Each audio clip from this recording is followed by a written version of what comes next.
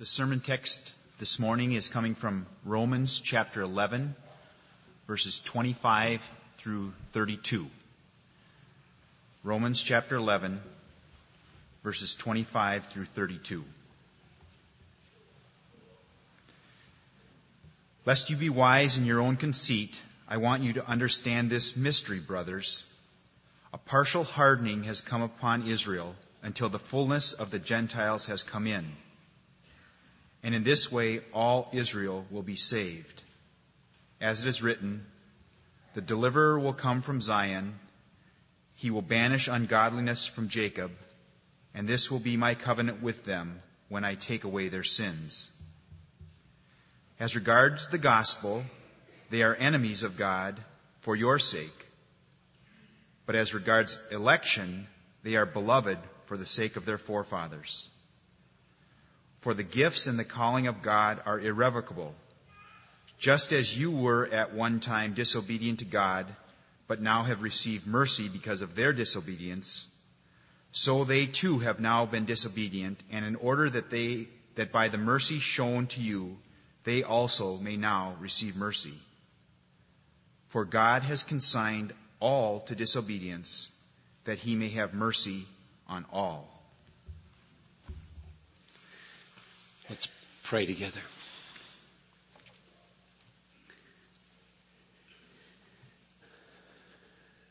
Lord Jesus, thank you for meeting us at the table. Indeed, thank you for the promise purchased by the table and what it represents, that you never leave us, never forsake us. You grasp us, you hold us, you keep us. And so now, in these next 30 minutes or so, fulfill that glorious promise. Stride, risen Christ, through this room, touching one here, one there, quickening from the dead spiritually, healing relationally, physically, emotionally, humbling the proud, encouraging the downcast, offering sweet fellowship to the lonely, giving guidance and light to the confused and perplexed, emboldening the weak and faint-hearted for a life of service and witness, clarifying truth for those slipping into error, and 100 more good things that you have in mind for your people this morning that I can't even think to ask for. And now, Lord, as we tackle this very controversial and very urgent issue of Israel and the land, guide my mind, my mouth, and us together into truth and into obedience, and may there be peace. Even early this morning, there was death in Israel. Lord, we would love to see a resolution and a solution. Jesus is the ultimate solution. But short of that, since we in America live in great peace and security, we are eager, according to your own mandate, to do unto others as we would have done unto us, and make peace there as well. In Jesus' name I pray. Amen. So I want to talk today about Israel's relationship to the Promised Land in the Middle East. It's not primarily today an expository message from Romans 11, but an effort to draw out of this chapter, Romans 11, and from the rest of Scripture, implications for a very vexing problem in the world today. The existence of Israel in the Middle East and the extent of her borders and the degree of her sovereignty is probably the most explosive factor in world terrorism and the most volatile factor in Arab-Western relations. The Arab roots and the Jewish roots in this land go back for thousands of years. Both lay claim to the land historically as well as by divine right. I won't try to give a detailed peace plan, but I will try to lay out some biblical truths that could guide all of us, including, I think, our politicians, in thinking about peace and justice in that part of the world. What we think about this now, here in this room, and afterwards really matters.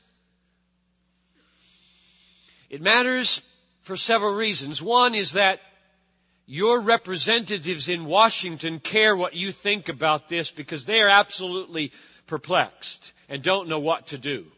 I've talked to a couple of them.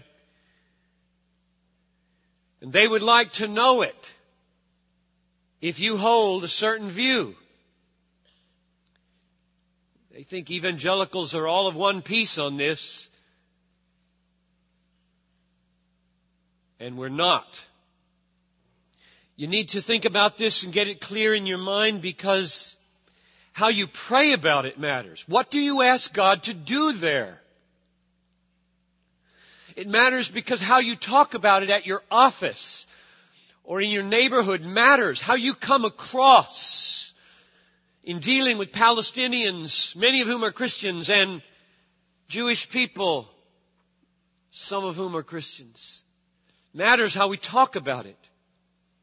And it matters because God is very much involved in this and He's sovereign.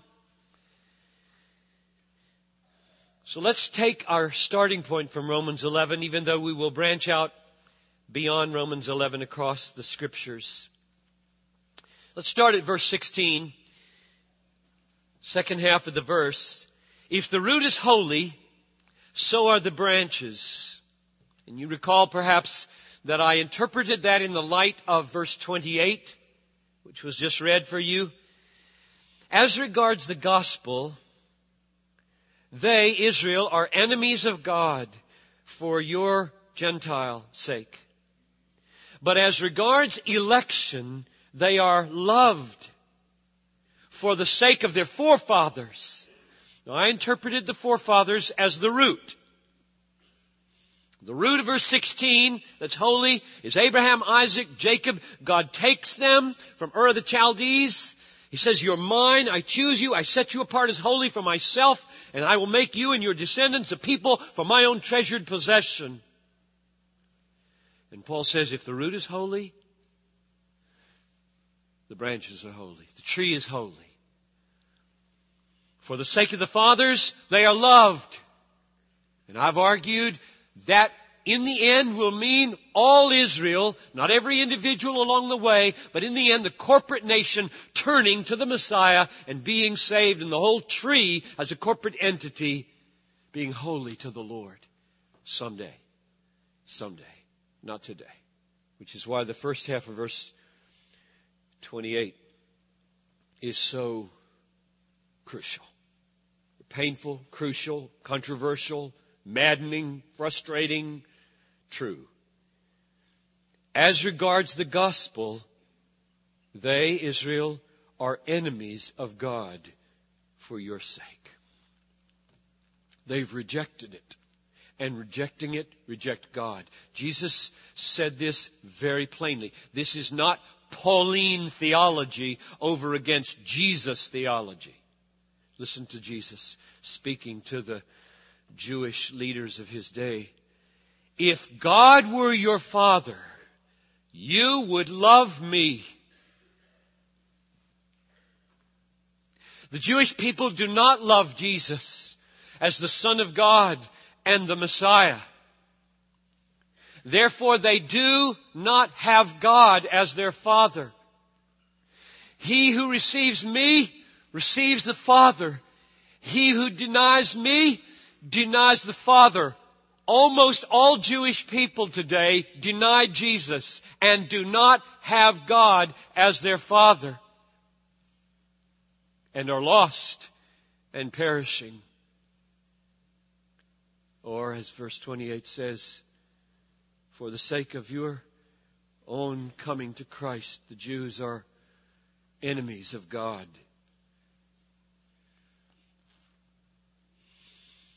So if the root is holy, someday all the branches will be holy. He can graft them back in when He brings them to faith and the deliverer comes and banishes unbelief and ungodliness from Jacob.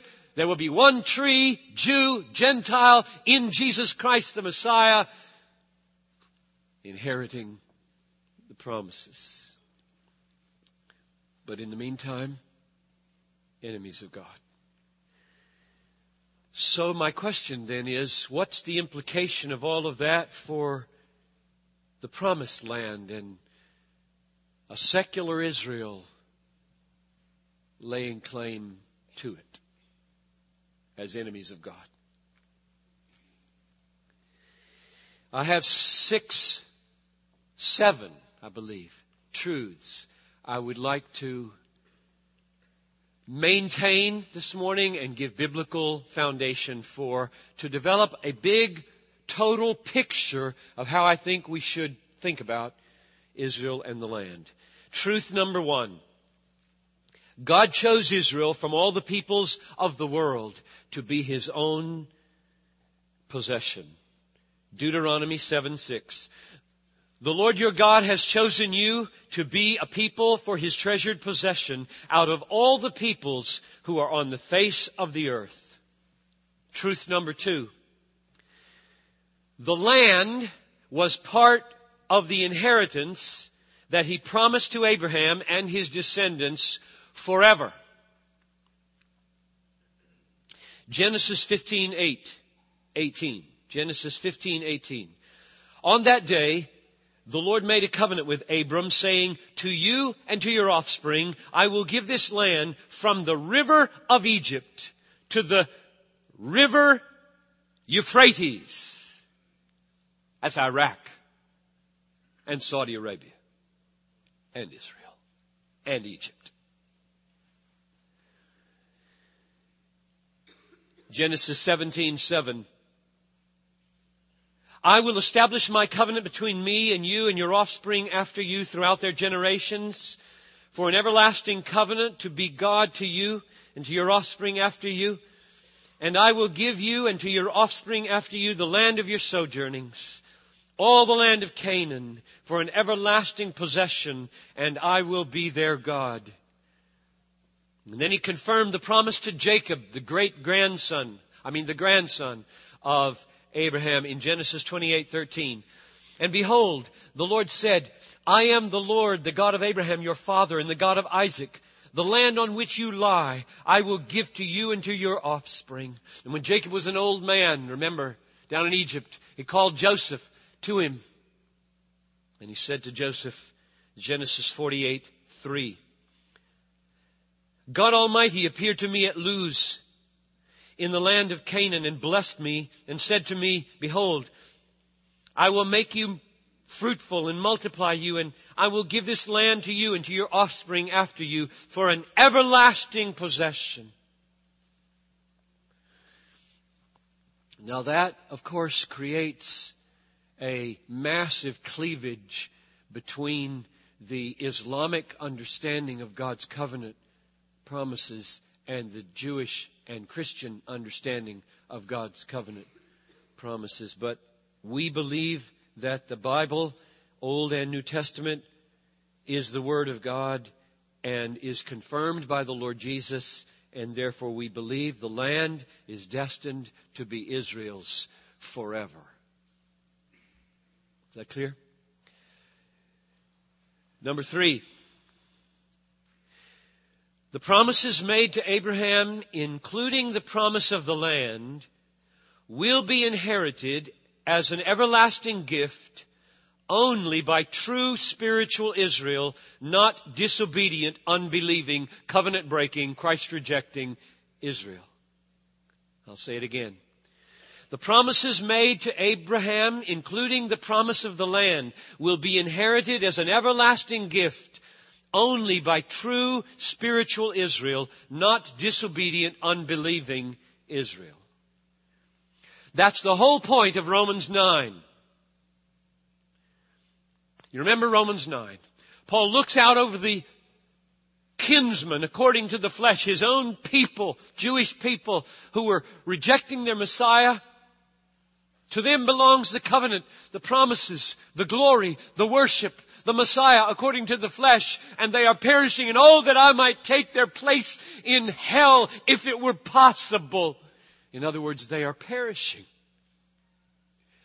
Which calls into question the glorious promise. To you and to all of your offspring, I will give this land as an everlasting possession. Well, what becomes of those who are perishing? Has the word of God fallen? And he spends all of these 3 chapters answering that question. And the first answer is this, verse 6 of chapter 9. It is not as though the word of God has failed, for not all those who are descended from Israel belong to Israel, and not all who are children of Abraham are children because they are his offspring. I have argued for months from this chapter 11 that ethnicity matters in God's head, and he will one day work it so that all ethnic Israel repents, believes, is grafted into the Messiah, and inherits the promises. But now, many are perishing. And Paul wept over this, and we should weep over it, and groan, and pray, and witness. I pray that my kinsmen, according to the flesh, would be saved. Romans 10:1.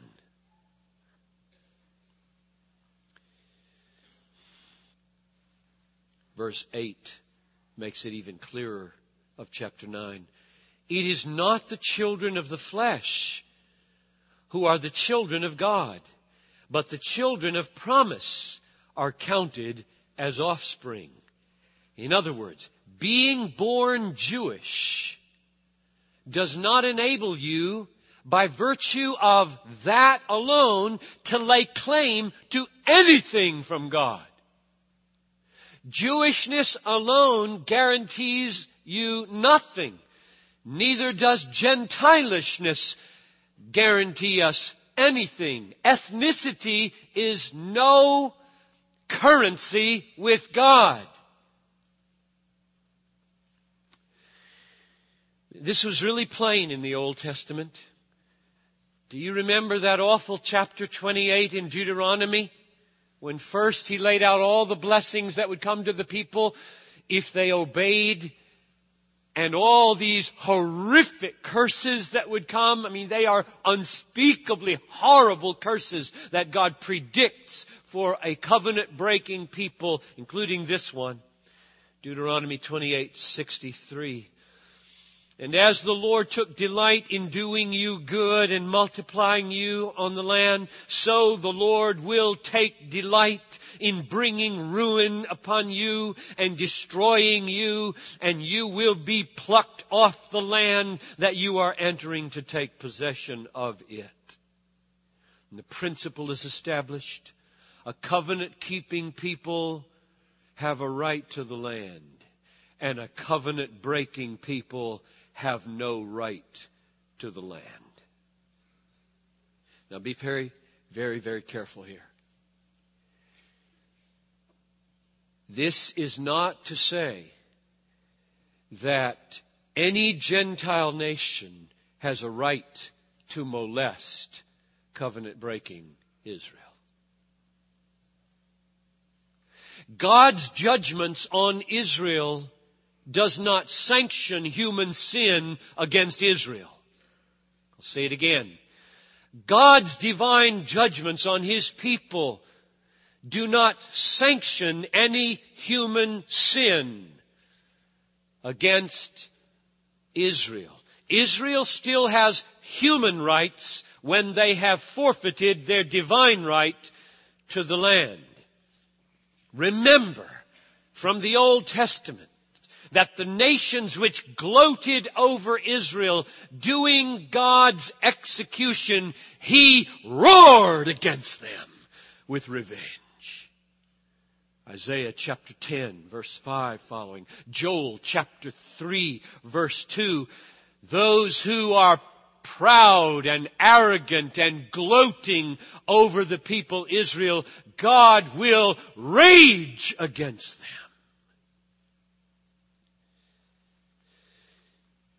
The promise to Abraham and to his descendants that they will inherit the land does not mean that all Jewish people inherit the land. It will come, finally, to true Israel someday when they embrace their Messiah.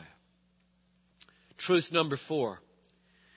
Jesus Christ has come into the world as the Jewish Messiah, and His own people rejected Him and broke covenant with their God. Jesus made this so plain. Remember, I'll give you several instances. He's talking to His disciples and He says, "Who do you say that I am?" And Peter says, "You are the Christ." You know that Christ, Christos, is simply the Greek translation of Mashiach, Messiah. You are the Messiah, the Son of the living God. And you remember how Jesus responded to that. "Blessed are you, Simon Bar-Jonah, for flesh and blood has not revealed this to you, but my Father who is in heaven." Now, 2 things happened when He said that. One is He said, "You've just spoken truth. I am the Messiah." And the other is He said, "You and nobody in this room who believes it came to that faith on your own. Flesh and blood didn't get you there, Peter. And it didn't get any of you there either. My Father who is in heaven opened your eyes and caused you to behold the compelling beauty and truth of the Messiah, Jesus Christ. Give Him the glory." Peter wasn't smarter than the others. Or remember from the movie, the scene of the high priest. "Are you the Christ, the Son of the Blessed?" "I am. And henceforth you will see the Son of Man coming in clouds with great glory."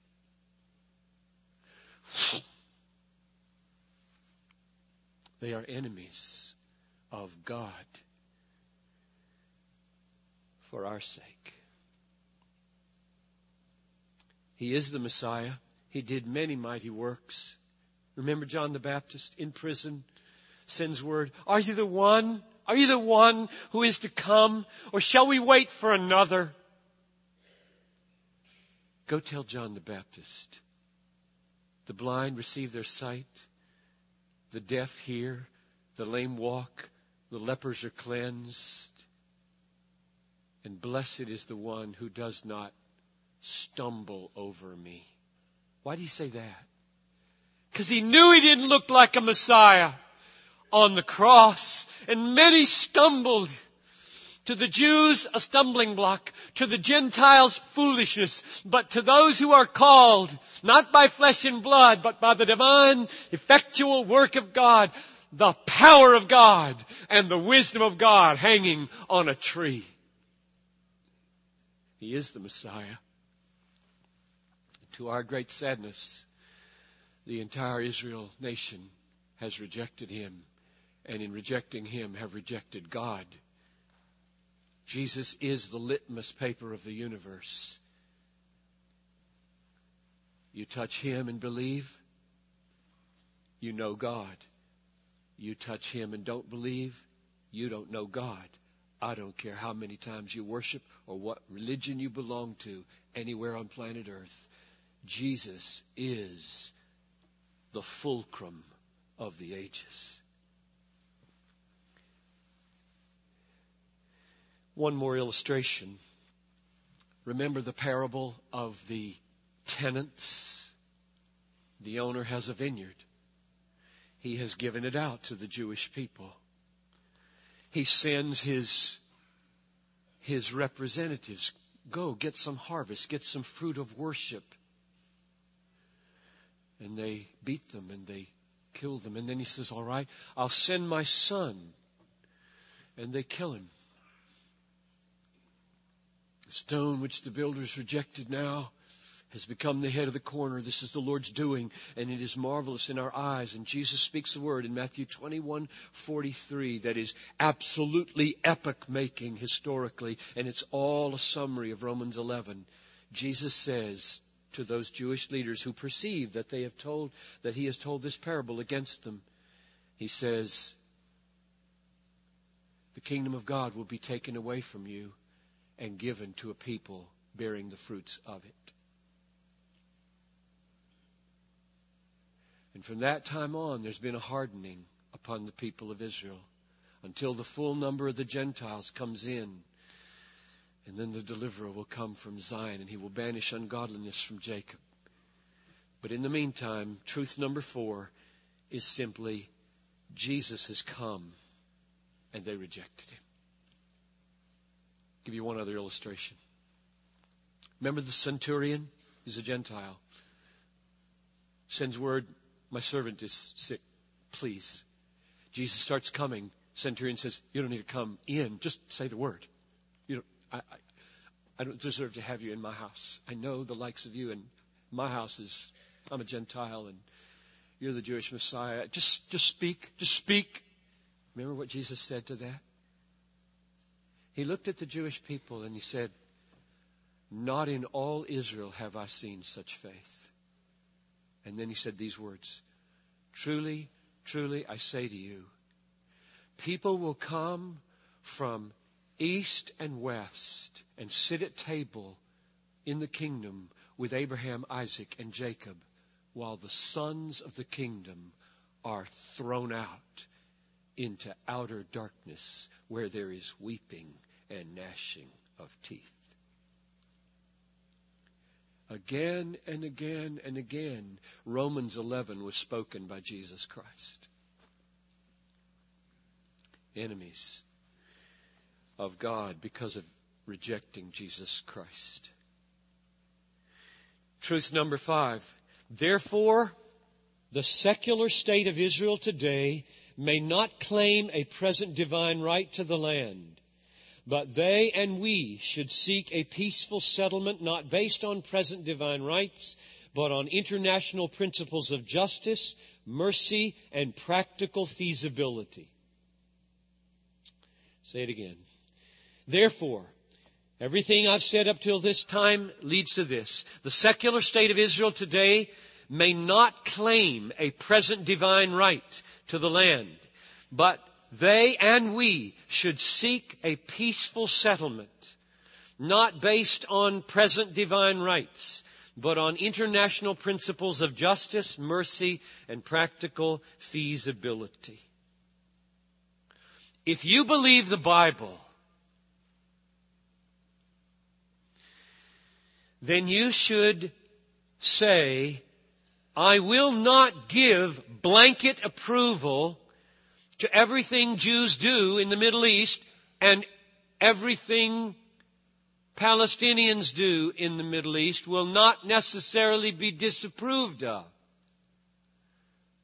Rather, you will say, I approve or I denounce actions on the standards of biblical justice and mercy among peoples. We should encourage our representatives in Washington to seek a just settlement that takes historical and social claims of both peoples into account, and neither should be allowed to sway the judgment of justice by present divine claims to the land. And if you believe this, you should let your congressmen know that's what you believe. Because they don't know that's what you believe. Now mark this. We are not whitewashing terrorism. And we are not whitewashing Jewish force. There's no attempt on this part here today to assess the measures of blame in any given instance, or to make any assessment of moral equivalency. That's not my aim. My aim is to put the debate on a balanced footing in this sense. Neither side should preempt the claims of international justice by claiming present divine rights. Working out that justice, working out that mercy, working out that practical feasibility is a huge and daunting task for which I do not have an easy answer. But I do believe we will make progress if we will not yield to the claim of either side that because of ethnicity or nationality that they are sanctioned by God in this instance. If we could put that aside and deal as though it were Mexico and America, or Paraguay and Uruguay, we might make progress.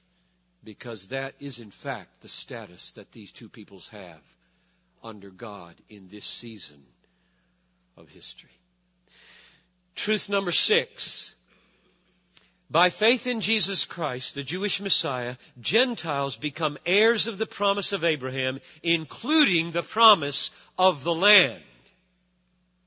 This is perhaps the most surprising for us Gentiles. Let me say it again. By faith in Jesus Christ, the Jewish Messiah, Gentiles, that's us mostly, Gentiles become heirs of the promise of Abraham, including the promise of the land. Romans 11:17, you Gentiles, although a wild olive shoot, were grafted in among the others and now share in the nourishing root, the Abrahamic covenant of the olive tree.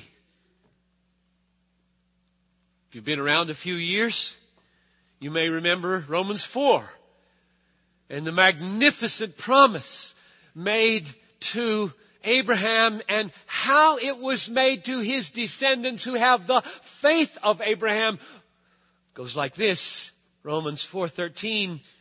The promise to Abraham and his offspring that he would be heir of the world did not come through the law, but through the righteousness of faith.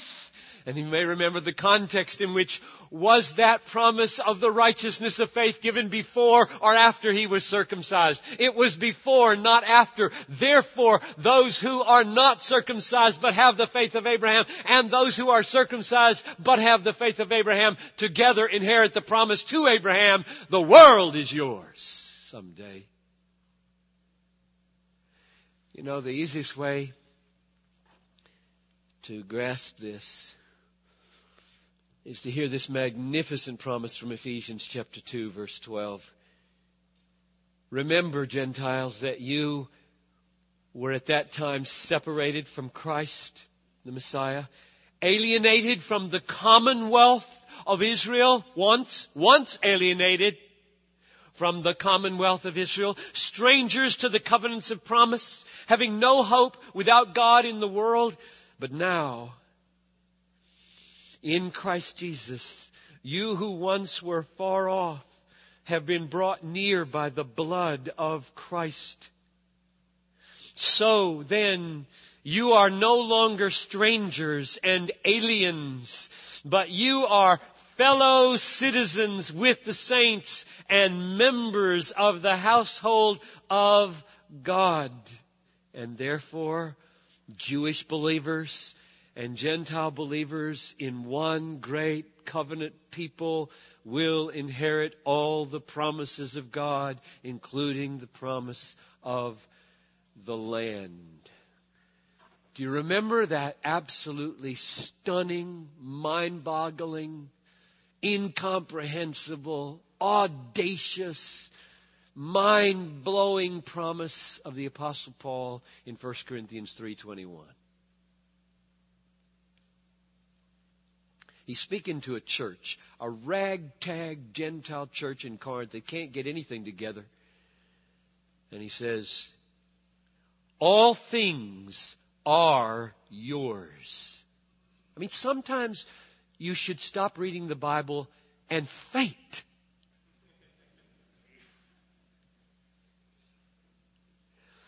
All things are yours.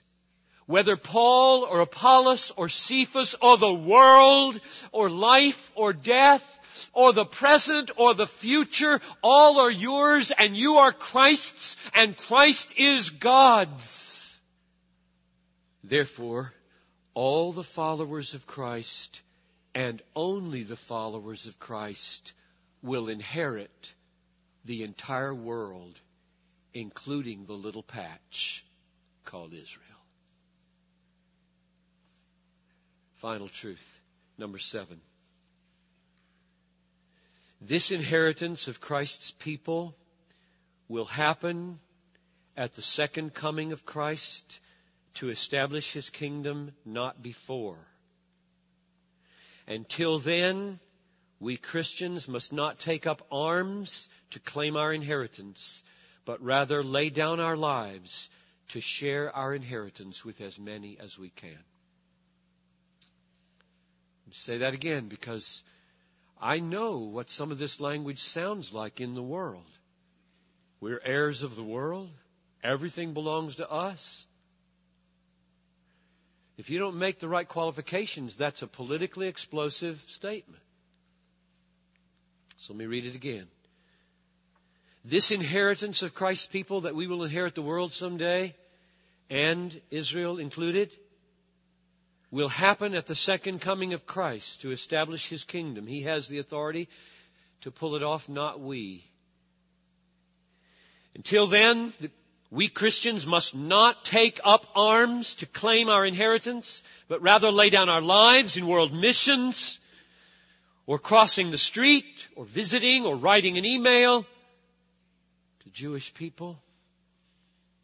Lay down our lives to share our inheritance with as many as we can. You know where I get this? Do not take up arms. I get it from John 18:36, a very powerful moment in the movie, right? Are you king? Pilate says. Do you ask that of yourself, or has another told you to ask that question? Am I a Jew? They say you're a king.